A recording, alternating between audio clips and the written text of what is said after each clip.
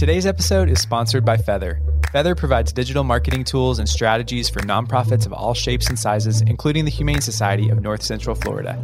Stick around for the break to hear how Feather powered their $300 digital ad campaign that raised nearly $6,000 in just one day. Hey, I'm John. And I'm Becky. And this is the We Are for Good podcast. Nonprofits are faced with more challenges to accomplish their missions and the growing pressure to do more, raise more, and be more for the causes that improve our world. We're here to learn with you from some of the best in the industry, bringing the most innovative ideas, inspirational stories, all to create an impact uprising. So welcome to the Good Community. We're nonprofit professionals, philanthropists, world changers, and rabid fans who are striving to bring a little more goodness into the world. So let's get started.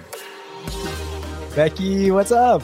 It's been a hot minute since we've had a Friday series. I'm so excited to be back in our chairs again. I'm just feeling the excitement. New series is in the room. And this is a topic that's really close to our hearts. And I will say, we have a kind of trouble putting names on some of these things because today we want to unpack a series called the Impact Arc, which is, spoiler alert, what we've named this.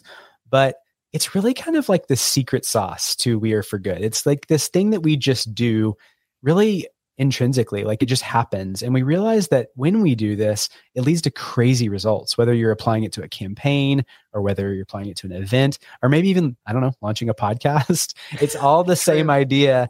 It's this whole idea of the impact arc. And so we're going to take the next few weeks and bring you along for this, my friends, because we want you to have incredible launches and have the secret plan for how to do that incredibly well. I will just be completely transparent and vulnerable in this moment and just say, as we were trying to frame out this series, have you ever had something that went well in your nonprofit shop and you're like, how did we do that? How did we break down? Yes. Why did that work? Was that, sort of a special moment in time, or is there a formula here? And we really took some time and dug deep into the roots of the way that we build campaigns, the way that we connect with people, and the impact arc was sort of the phoenix that emerged from all of these ashes we were trying to make sense of. And I just think it's personal. This is a personal Friday series for us. And if you're here, I'm just so glad that you're here because you're about to get the We Are for Good secret sauce and the impact arc. And it's only 3 episodes. This is going to be a 3 Friday series. We're going to pack the punches with you very, very quickly. If you're a pro member, lucky you, because we're going to roll all this up into a really kick butt handout, and we're going to live coach on it in pro at the end of the month. So stay tuned for that as well. Yeah. So let's just give a little context. If you're new to the show or maybe new to Becky and me, hi, we're so glad you're here, first of all. Welcome. But, we have been working alongside each other for coming up on 20 years. And in that time, we have been fully in the nonprofit space. So Becky hired me as her intern at the higher ed organization that we were at. And then we made the jump to healthcare philanthropy. And if you've heard us talk about this, that was a rocky time in life because we just had a different experience there. And not that we didn't love the mission and the people, it was just harder. And there wasn't a lot of people that really understood what we were trying to do from a philanthropy perspective. And so there's a lot of education. There was just a lot of doing the hard work to get things started. And it was a real formative time of our career. And we spent a decade there here in Oklahoma City. And during that time, we really realized what's really core. It was a time of reframing what works in philanthropy, what works in creating movements, what works in raising money. And it was all through this lens of this employee campaign. And if that sounds unusual, it should sound unusual, right? So when we walked into those doors more than 10 years ago, there just wasn't a holistic understanding of why does the foundation exist? Why does philanthropy matter here within these walls? And we had this kind of heart-searching moment to say, if we're going to go out in the community and ask for the community to partner with us and to support the projects here, we've really got to get aligned on the inside first. And this is a little bit of that story of how an employee campaign really reimagined our belief in philanthropy. And if you hear us talk about it, we're really passionate about what this does. But it also taught us so much about philanthropy as you just make those first hard asks and you lay the groundwork to build something that swells over time. And that's kind of where it is, is the beginning place of starting that employee campaign. So I think everybody can probably relate to go build a thing. When your leadership comes in and says, go build a gala, go build a peer-to-peer fundraising campaign, whatever it is. So John and I did the thing that all of us do when we're told to go build a thing is we started our research and we started trying to explore what is the best practice in this. We called some of our peers. We went to conferences. We sat in on sessions. And I have to be honest with you, friends, like, it ain't pretty. It was not pretty what we found. And it really didn't resonate with us. I mean, the things that we were finding were just these really kitschy themes, like a Monte Carlo theme or a Hawaiian theme to your employee campaign. There's people telling us that you should grab a rolling cart with chocolates and pledge forms and make rounds with nurses. And they were putting the wrong KPI at the front. They were really focusing on the money, rather than the participation or the story or the empowerment of the actual giver. And they were using top brass to lead the effort rather than starting at the bottom and building a movement that swells from the ground up. So after we had all of that data, we went back to the drawing board really with a blank sheet of paper, and we dreamed of what we were really going to try to do. And that was really about building a culture of philanthropy. And from that point, we decided, let's put our core values in here. Let's start with the core values. And once we know who we are, what we want this campaign to be, it's going to lead to something much bigger. Yeah. I mean, in the core values that we pinned out, I mean, I distinctly remember coming into your office and just like penciling these out on a white sheet of paper, that many of them have stayed the same. Some of them have just morphed as they become more and more specific so over time. Sad we don't have that piece of paper. We could frame that and put it in our office. I found it the other day, actually. I found one of my old journals, and it's like some of our first notes around this meeting. So I'm going to keep looking. But the big ideals that we knew wanted to hold true, I'll just call out a couple because we talk about them a lot on the podcast, is that when you're starting with a blank slate of people that don't necessarily get what you're doing, you're not really going to look for donors. You're looking to grow believers. And if you greet believers show up differently. And we knew that because when you believe in something, it changes how you invest your money, your time, you open up your, wallet and your phone to contacts and all these sorts of things. And so we just thought if we design a campaign that's built around that encourages people to not just passively engage in something, but to fall in love with this idea that philanthropy could really power something, like we could really be onto something. That was one of 8 core values that now power We Are for Good because we saw it actually translated into work. And let me, give a little bit of context.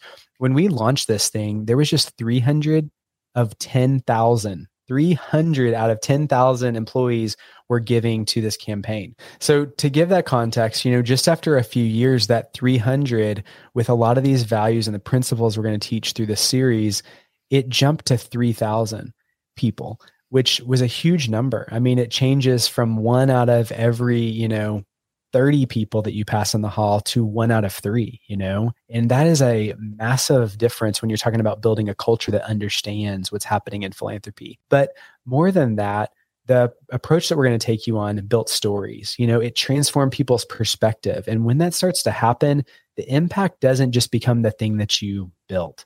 It becomes what happens in the hearts of people that want to plug in, that want to connect, that want to do the next step.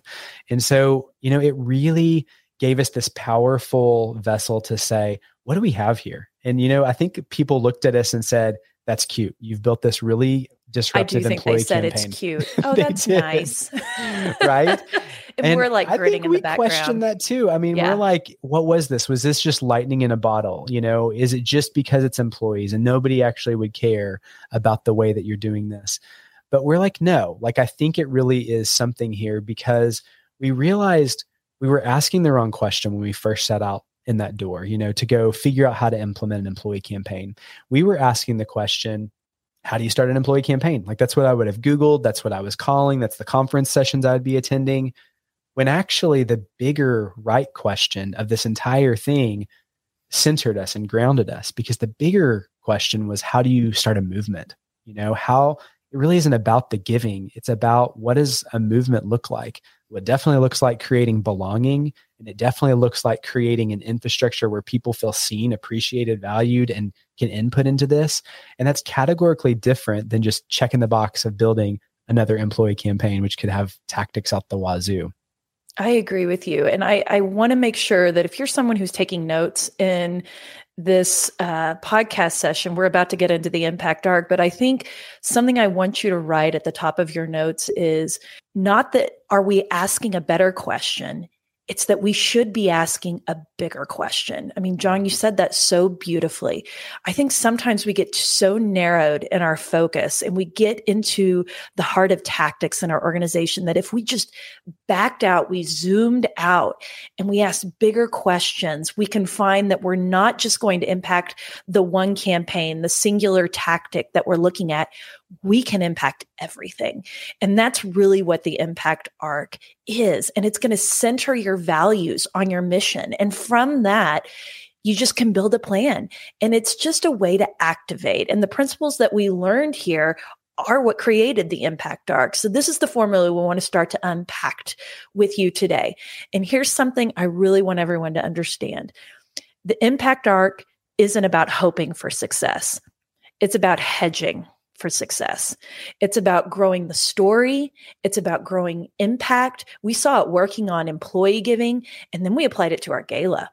And then after we applied it to the gala, we saw the net of our gala increase 10 times. And that was just the financial output of what happened at the gala, the connections that were made, the seeds that were sown, the conversations that were ignited that continued into whether it be a tour of a facility, whether it would be, oh, I want to go meet with this physician now, or, oh, I'm really interested in that dream that your researcher is doing. It just started to germinate all of these seeds. So you've heard us say many times, the campaign is not just a campaign. The podcast is not just a podcast. Events just don't have to be events.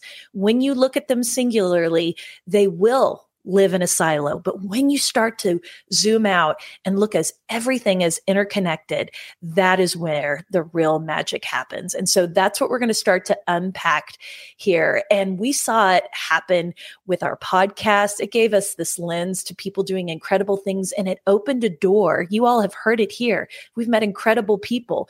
We don't look at any conversation as a one-off conversation. We look at it as the first conversation that we had with an individual who brings something valuable to our community. We pull them into panels. We pull them into other content. We pull them into connections that we make with you all out in the do good space. And so I love this concept about the impact arc. I'm so excited to unpack it. And John, you got to talk about this iceberg component that you saw. And you actually put together this really great graphic. I'm sad we're on an audio platform, but we'll put it into the handout that we're going to give to all of our pro members. But it's really a different way of looking at the impact that we can have through the lens of building movements. Talk about that for a little bit. Well, I mean, I love icebergs. Let's just be very clear. And I just love the visual of them. And if you've never seen the kind of cutaway cross section of an iceberg, you know, the little tip at the top, which is usually gigantic, let's be clear, in real life, you realize that is very much just the smallest aspect of the iceberg. And I feel like I use that analogy a lot because there's so much hidden below the surface that's how I felt all the time in my nonprofit career. You know, being an annual giving that is very tactic driven and campaign focused, and you're always, you know, on to the next thing and events and all this stuff. It's really easy to look out in your community or at, you know, people that are having a lot of success and just seeing that top level success that they're having and thinking that you can just mimic that. And the problem is when you just mimic what you can see, you're often going to miss the things that are actually guiding the principles, the depth, the vision, the mission behind what's maybe powering that from underneath. And that's definitely been our truth. And how this all threads together as you think about what Becky talked about, asking bigger, better questions. Like, I think that's so solid because if you don't, you're just going to create a litany of tactics. And that's what everybody's the first to tell you, when actually the conversation needs to spend 90% of the time getting it right underneath the surface. And that's really what this conversation, I hope, is going to push you into. So let's think about like how this really plays out. There really is a difference of what development 1.0 says compared to when you really infuse the impact arc framework and thinking to create a 2.0 effect. 1.0 would say, of course, let's define a goal. Let's review the data. Let's get an understanding of our audience and brainstorm strategies and craft that campaign plan and build our fundraising toolkit, and then we're going to launch. But what happens when you employ this method? You're probably going to get some donations. You're probably going to renew some donors, and then you're going to celebrate. That's a real typical how you'd build a campaign, singular, one and done. But we know we can do better, because remember, our bigger question was not just how do we execute a campaign. Our bigger question was, how are we trying to create a movement? Because a movement has all those tentacles that we're really wanting to embrace. And so if you start there, you start building bigger and you build better. The Impact Arc is going to walk you through a framework that puts a different lens on this, that takes you to a 2.0 effect. When we're talking about really building a movement, there's bigger questions. It goes from how do I create an employee giving campaign to how do I revolutionize a culture of giving? Or maybe even how do I have a successful gala would change to how do I leverage an event that creates ripples across multiple areas and ideas and like really start something that lives beyond that one night. It's all about building bigger and building better. So if you kind of are channeling that development 1.0 model, if you're doing what John says, if you are building bigger, if you're building better, if you're asking those bigger questions, this is what's going to happen if you apply the Impact Arc. It's going to create a development 2.0 model that adds all of those development 1.0 things. We're still going to define goals. We're still going to review data and do all the pieces. However, it's going to do the exact same thing. Plus, it's going to bring you a lot more money. It's going to give you crazy retention numbers. It's going to help you gather story. It's going to help build rabid fans and believers out of your mission. It's going to take your stories beyond your walls and push it out into the community you're serving, and I'll give you the power to say, not only is our mission so powerful, we believe in it, that our own people have invested their hard-earned income back into the mission because they see the power of the miracles that are happening within our own wall. Won't you join us? That is a very powerful thing that an organization can say when it's soliciting externally. The other things it does is it makes every donor feel valued and seen.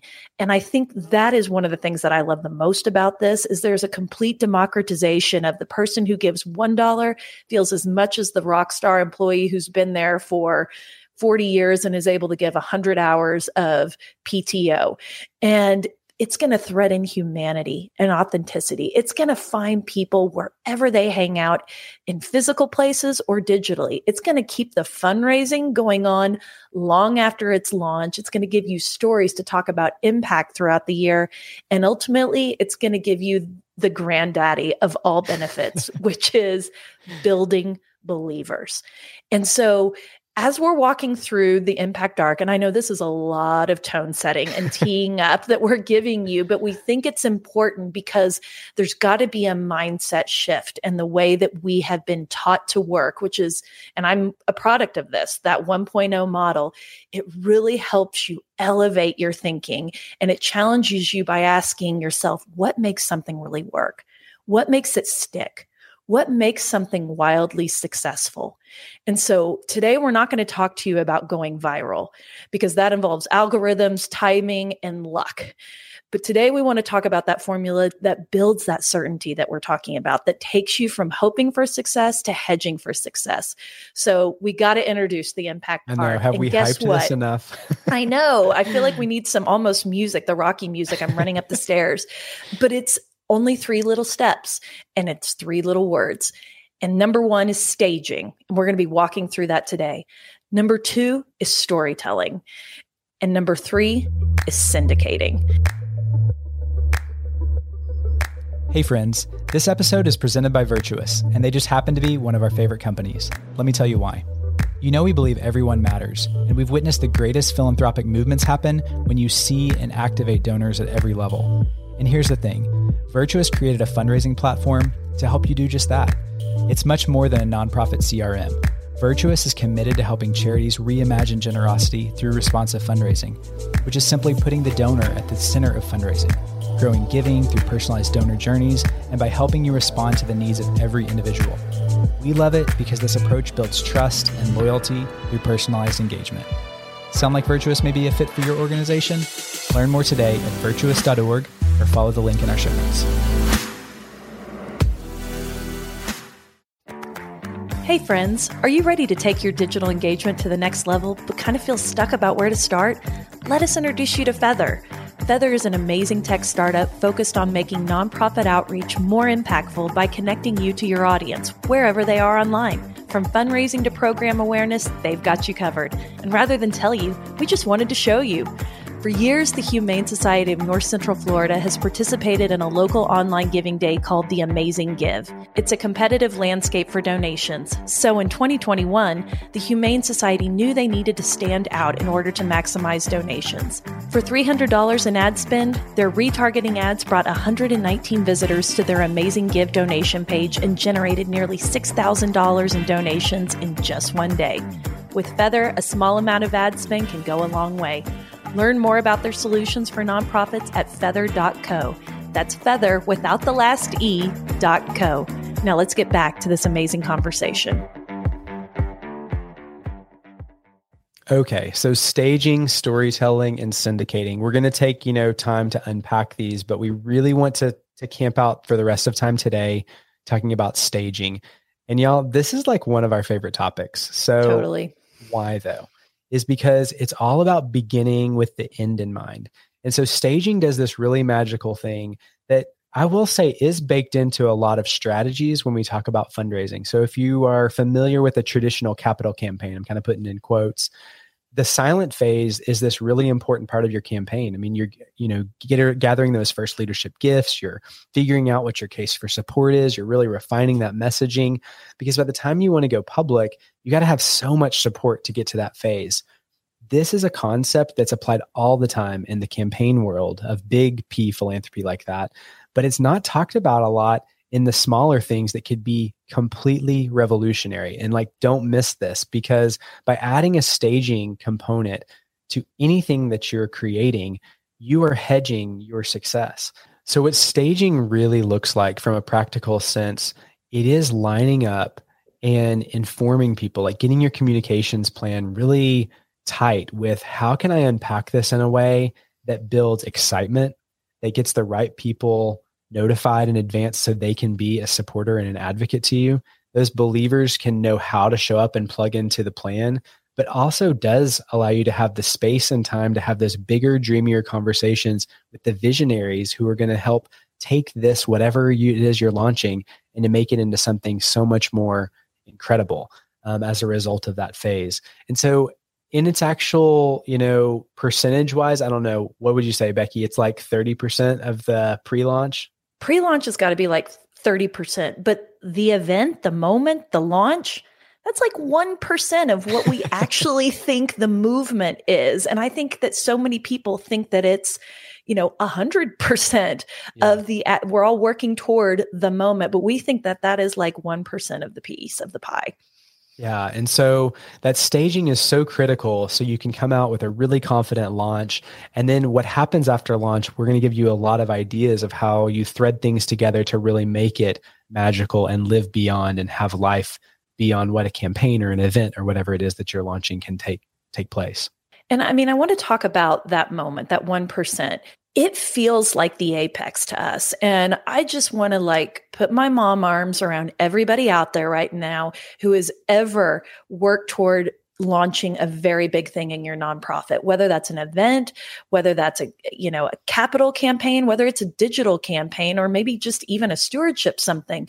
You feel the exhaustion after the launch. I can think of after mini galas. I mean, I felt like I had 3 days to recover, and we want you to recover because we're a company that cares about your mental health and balance.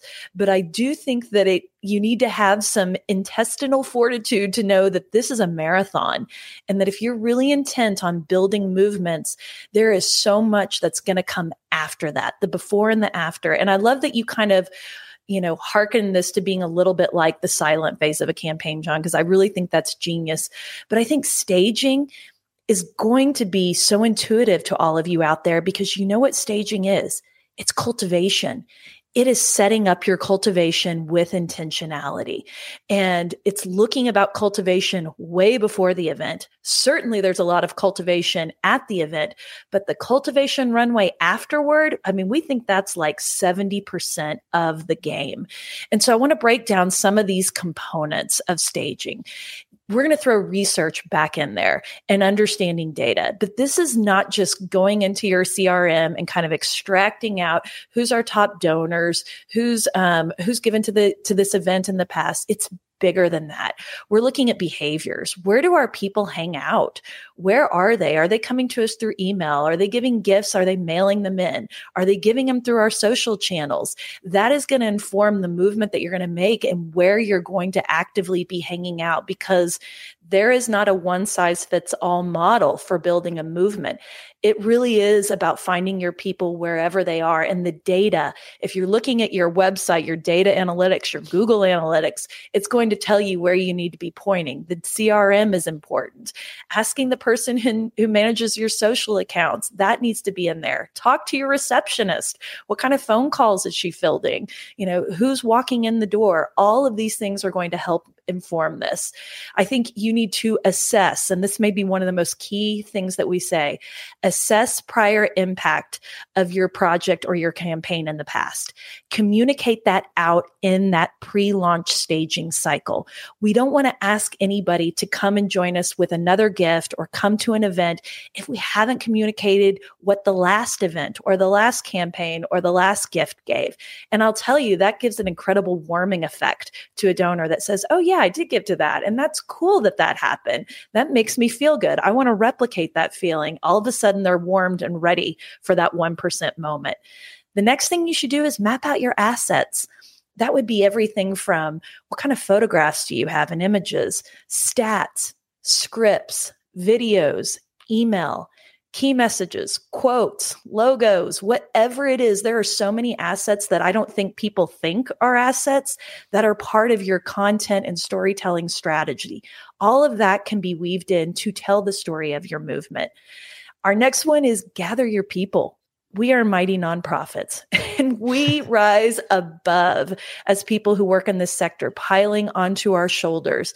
But that gets very daunting. And until we bring in rabid fans who not only can offload the work, but they give amplification to the message in a completely new and unique lens. They have a different lived experience than what you're giving with your key messages. It's personal to them, and personal equals connection, because when people start to see themselves in stories, that's when they stop scrolling. That's when they click on the link. That's when they want to get involved. So gather those rabid fans. And we're going to give a great story, an example about the Queen, Nancy Brinker and Komen, who did a great job with staging. And then the last one I'll kind of go over is tell the story. What are you trying to accomplish? What do you need from volunteers, from donors, from people in the community specifically? And then outline your expectations and the time commitment so that people know exactly how you want to pour in, so that there's no whammies. And then if they love it and they have a great time and they're pouring into it, empower them further. But start simple, outline your needs, and allow people to raise their hand and say, yeah, I want to get on board with this. It will be a very powerful union that will make your movement so much bigger than what the staff can propel during that launch.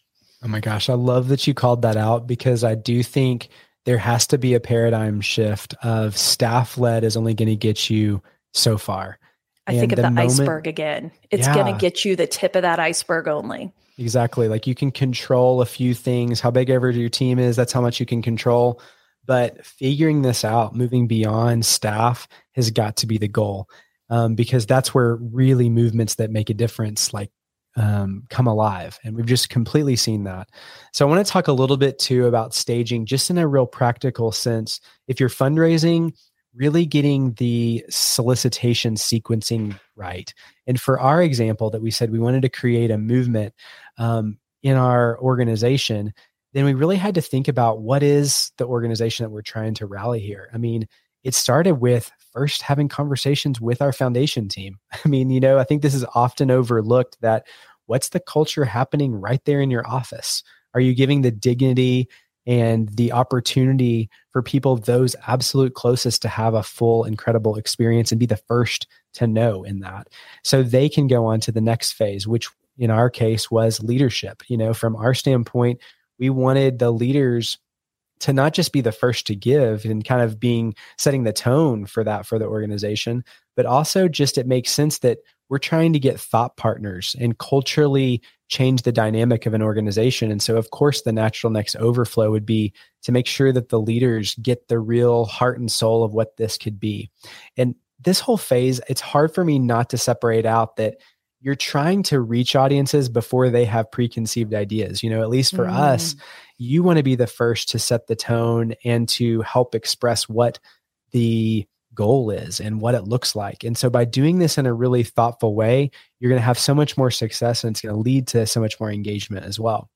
Then that next layer is going to people who've already given, so we have the leaders in place, and then we want to go to people who are already recurring donors, who have already supported your mission, and launch to them first.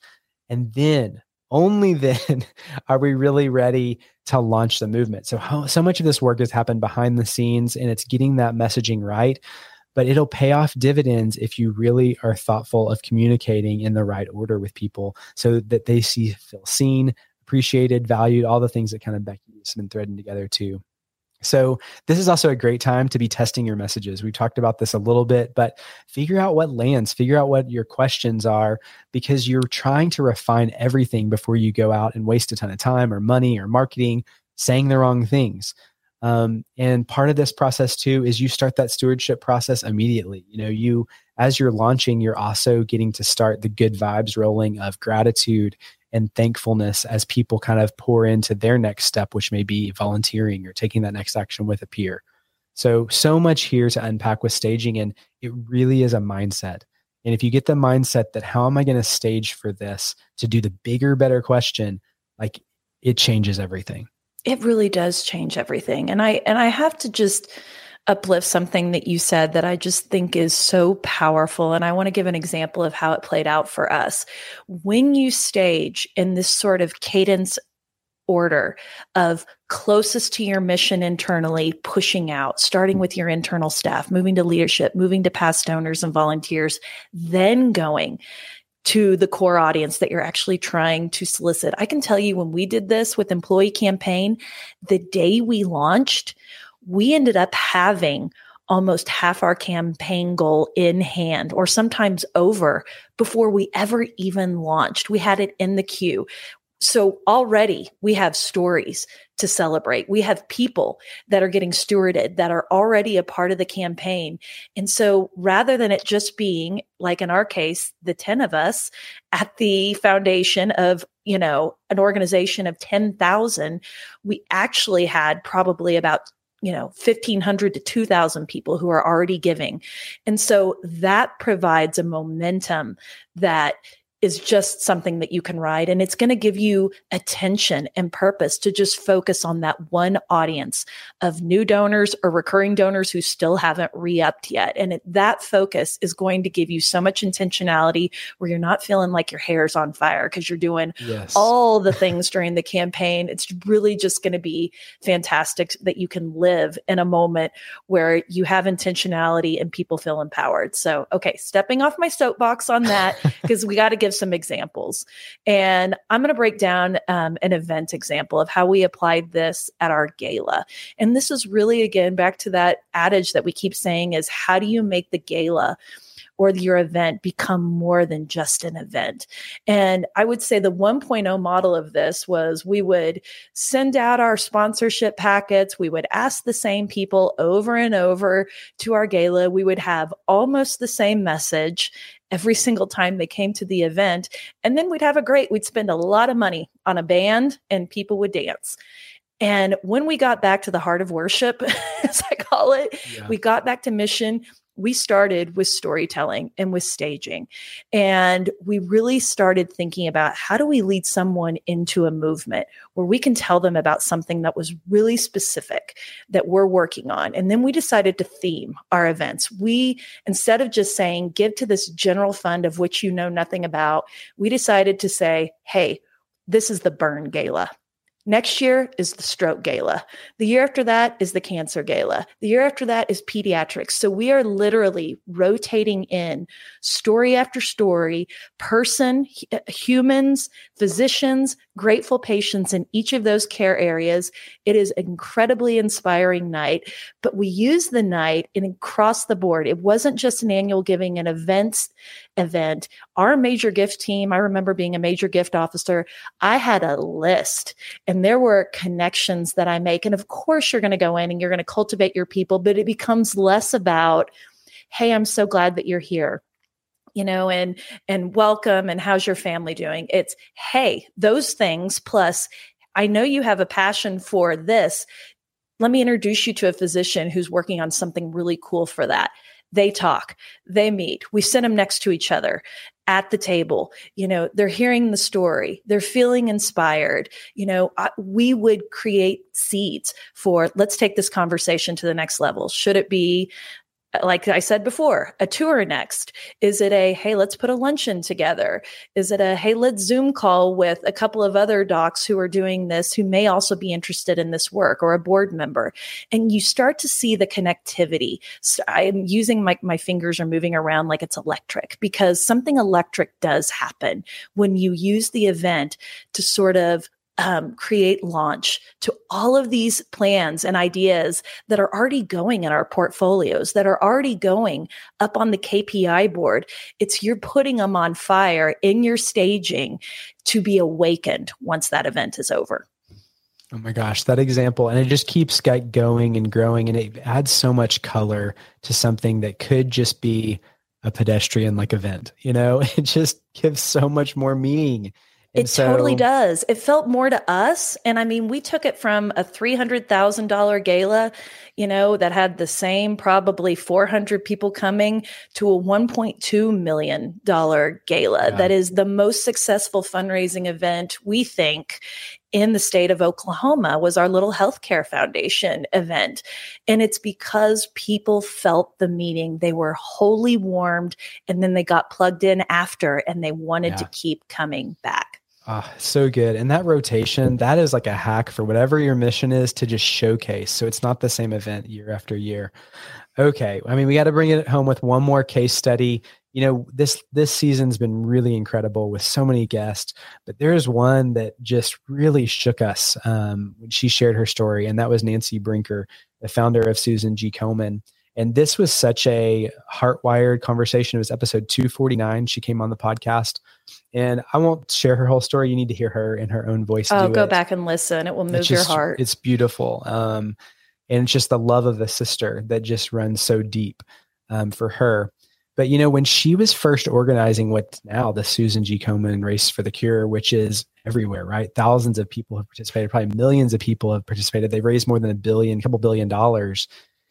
This was pre-social media, which is so fascinating. She had this vision, that she had this dream of women running with swords, wearing pink, and then translated that to say, hey, we're going to show up at this place in Dallas at said time on a Saturday. And they just got busy calling. I mean, their staging looked really old school. If you think about it now, there's no social media. You couldn't talk about breast in public. You couldn't talk about cancer. Couldn't even say that word. They had this work ethic to get on the phone with their friends who called their friends, And Nancy told us that the morning of the race, they still weren't sure how many people were going to show up. It's not like they had the tech to know who had been registered or something like that. And she said, when those cars started coming, I can just picture this morning, like early dawn break, and you see these headlights start coming, that when the cars started coming to the parking lot race site, she knew that she had something. And then we had something that we could not just communicate, but something we could translate and grow. And if you know about their story, they centered story. They centered the personal, the individual, the meaning, the purpose. And it led to something that grew beyond anybody's wildest imagination. And it started with those initial staging calls, this, working behind the scenes so that first event came out that led to everything that follows. And I think Nancy's story is just a beaming example of what's possible when you invest in this phase, when you take the time to do that right. So have we made believers out of you? In step 1 of the Impact Arc, there is something that is truly magical to be held in the staging component. We hope you're starting to wrap your mind around this concept of how to think differently about how we approach our work, how we approach building cultures of philanthropy and building movements within our missions. So stay with us.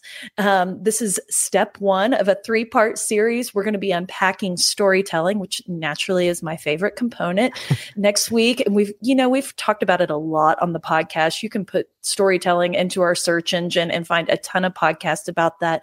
But we're really going to be talking about storytelling through the lens of the Impact Arc. So stay with us, and we're going to have some great worksheets for all you pro members that you can get in your handout as well. I mean, thanks for hanging with us. I hope this really sparks conversations. That is really the intent of every time we lift a series for you, is that it would be something that you could just rally around with your friends in the office, or maybe friends you find through the We Are for Good community, because together we really feel like we can create such impactful movements together. So thanks so much for being here. Yeah, we're rooting for you guys. Keep going. Hey friends, thanks so much for being here. Did you know we create a landing page for each podcast episode with helpful links, freebies, and even shareable graphics? Be sure to check it out at the link in this episode's description. You probably hear it in our voices, but we love connecting you with the most innovative people to help you achieve more for your mission than ever before. We'd love for you to join our good community. It's free, and you can think of it as the after party to each podcast episode. You can sign up today at weareforgood.com/hello. One more thing, if you loved what you heard today, would you mind leaving us a podcast rating and review? It means the world to us, and your support helps more people find our community. Thanks, friends. I'm our producer, Julie Comfer, and our theme song is Sunray by Remy Borsboom.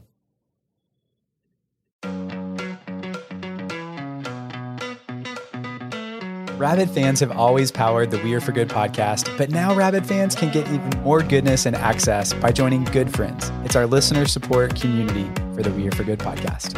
Good Friends comes with perks, exclusive episodes with John and I, including the Good Brief, our new monthly cliff notes of the greatest takeaways and lessons learned from that month, and exclusive AMA episodes where we answer your burning questions and tap our community of experts. Join now or learn more at weareforgood.com/friends. We can't wait to see you inside. That's weareforgood.com/friends.